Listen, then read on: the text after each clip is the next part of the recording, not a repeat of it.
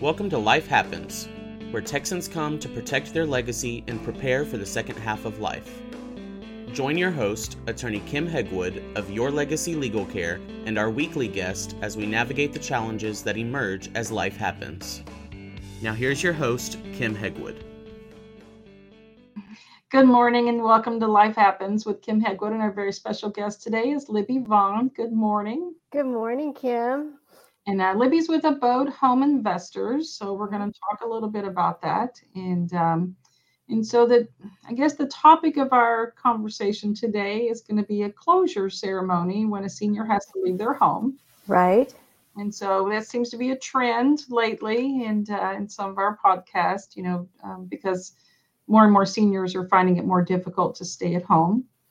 And so let's kind of start this ball rolling and tell me, what is a closure ceremony? Well, it's something that I came up with last year, and it kind of grew out of my experience at my last job. I retired in September, but for the previous 4 years, I had been working at a large senior living community. And I'm a clinical social worker, so I was providing therapy for residents on campus. And people moved to this place very often because they wanted to be there, and it was a planned thing. And they would move in and they'd be super happy and they'd hit the ground running and settle in just great. But not everybody moved there under the best of circumstances. Sometimes people are brought here because kids live close by, or perhaps they had planned to move here, but maybe a spouse died unexpectedly and all their plans had to be accelerated and they weren't quite ready for it. So they would move into our community, and if they were not settling in well and were noticed to be struggling, then they would get referred to me for counseling. So I just noticed after the course of I was there for 4 years, so I saw a lot of people that fit this category, and there was a common thread that I was picking up on, and it was that so many of them were literally mourning the loss of their house.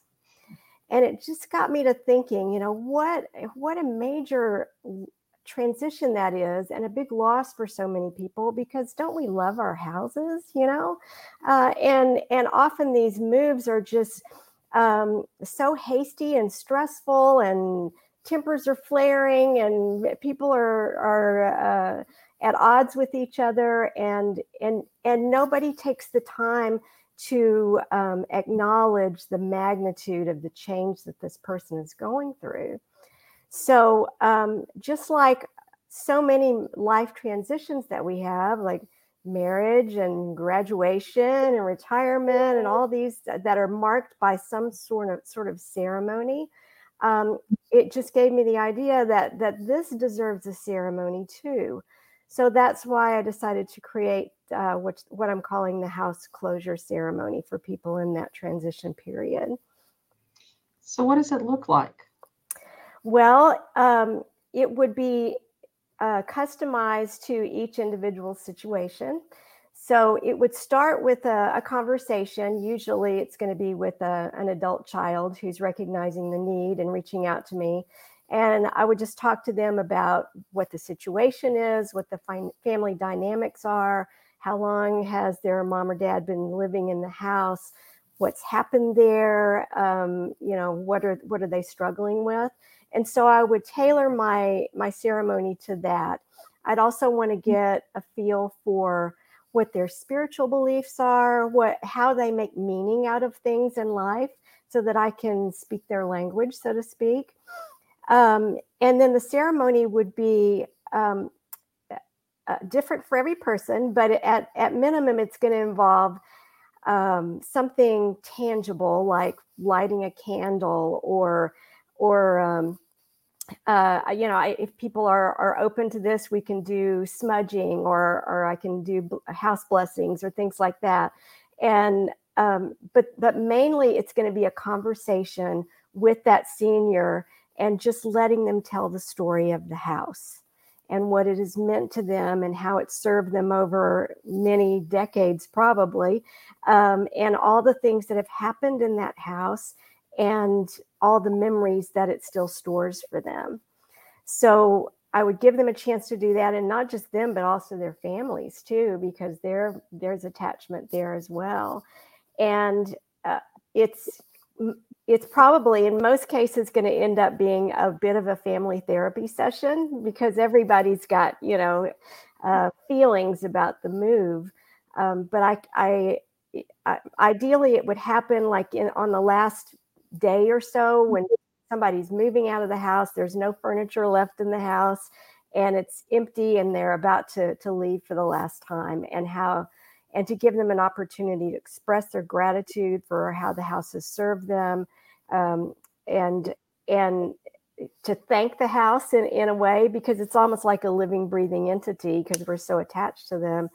And then what I would like to be able to transition people into thinking about is that, we don't know who's going to be living in this house next, but it could be another young family like yours was when you first moved in here. And what would you want for them, so that they broaden their perspective into thinking about it as a gift, in a way, something that they're passing on to another generation rather than just a loss for them.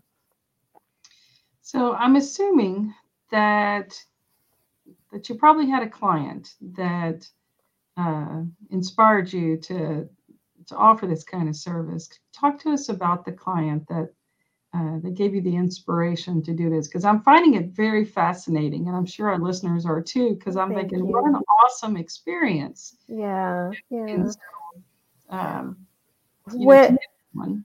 one of my counseling patients, it comes to mind for sure. And unfortunately, it's not a happy story. It doesn't have a happy ending. She and her husband moved to the community where I worked from another state. And he was fine, because he was very outgoing and he liked people and he could make friends easily. But she really struggled, and she was so depressed moving there. And I saw her quite a bit for counseling. And it was like she had made up her mind that she was not going to be happy there, because she was so mad about being uprooted and moved, and didn't see the reason for it. And she really, really struggled. And honestly, I don't think she ever came to terms with it. Looking back on it, I don't think I ever saw that woman smile. And she was miserable. And it just made me think, could there have been a different way to make that transition for her? What if there was a more respectful, kinder, gentler way to help her detach from the house? Because honestly, it's not so much about the house. It's about the memories of the people she shared the house with. And those are transportable. It's not like if you can't live in a particular house anymore, that your life is over, because you have all those wonderful memories that are just a part of the house, and you take those with you. So it just made me wish that I had been there in the beginning, and maybe it would have been different for her. So that's my hope for people going forward, is that it will help people close that chapter and step into a new chapter in their lives with more gratitude and hope. Perfect. That's awesome. I'm so sad for her, because I know a lot of people don't transition well. Right. And it's just change. I think it's all about change. Yeah, it's so hard for so many people. Well, I fought it for years myself, didn't like change, Yeah. embrace it, because there's always new opportunities you have to keep in mind. Absolutely. Who do you find works best for this, as far as they could benefit from this, from these services? Right. People who've lived in a house for a long time, long enough to have built lots of memories and a, a strong attachment, that are struggling, and all, not just the senior, but also, like I mentioned, their families are potentially struggling as well. So the families in that situation would definitely benefit. I'm also seeing it as a potential for maybe a family who has inherited a house when a loved one has passed on, and they're going through that process of cleaning it out and getting it ready to sell, because that house is their connection to their loved one who's passed away. So I can see it being helpful to them in a situation like that. And it doesn't have to just be seniors.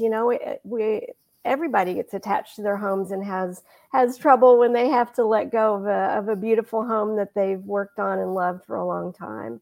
And I can see it working for children too, that where change is difficult, where they're leaving friends and school and in the home that they grew up in. Yeah. So do you work with people who have dementia? That's a tough one, and it would have to be on a case-by-case basis. I think people in the early stages of dementia, it could be beneficial for, but they need to be able to understand what's happening to them, to understand that they need to move, and this is why they need to move, and this is where they're going. And honestly, the conventional wisdom now, especially if someone is moving into memory care, is that all those arrangements are made for them, and they're not a part of that decision-making process, because it can be very agitating. So the professionals will tell families, honest, don't even tell them about it until right before, or just, take them out to lunch and shopping that day, and then they come to their new place with all their stuff in the new room and move in, and then that's what they see. So people like that obviously would not benefit from this, although their families might. Because when families are needing to move a loved one into memory care, especially, that's a major transition, and it's like they're crossing a threshold into the next chapter of their parent's life, and they certainly understand what that means and what's ahead of them. And so the house holds a lot of memories to who mom used to be, and the holidays that were spent there, and the family meals and all of that are part of their family traditions and memories. So they could benefit from it as well. What's the process? Well, people would reach out to me by phone, and we'd schedule a discovery call, and that's most likely going to be with a family member that's recognizing the need. So, like I mentioned earlier, I would want to get a lot of history about the situation and the players and the family members that are a part of this, and who would want to be there during the ceremony. And I would coach them on how to really manage your time in those last few days, because we can procrastinate and let a lot of busy work take up that time, and they need to just really guard some space there to be able to carve out some time to do this very important work with their loved one. I would bring everything that we need. I've got chairs that I'll bring. I'll bring a little table. I bring the candle, flowers, whatever we decide that we want to do. Another thing that I can do, my son, who's my business partner, is an artist, and if they want, they could send me a picture of the house, and he could paint a watercolor for them, and so they could have that as a memento to take with them to their new space. Oh, nice! That's nice. And so personal touch. I'll have to keep that in mind, because I'll be sometime in the future, selling the house I have. So oh, nice. Yeah. I've had it for a long time, so that would be nice to have that picture. So that's awesome. So how does someone find you? My company is Abode Home Investors. abode as in my humble abode. Some people want to call it Adobe, and that's not it. So abodehomeinvestors.com is my website. I can be reached by email at info@abodehomeinvestors.com. And my phone number is 281-241-9432. Perfect. It's been a pleasure this morning. I'm so appreciate you being on. Oh, thank you so much. Look forward to having you on again. And so you have a great rest of your day. Awesome. Thank you, Kim. I appreciate it. Thanks for tuning in to this week's episode of Life Happens with Kim Hegwood. Be sure to tune in every Thursday at 10 a.m. wherever you listen to your podcast as we navigate through the challenges that emerge as life happens. The content of this podcast does not establish an attorney-client relationship or constitute attorney-client privilege, legal, medical, financial, or any other professional advice.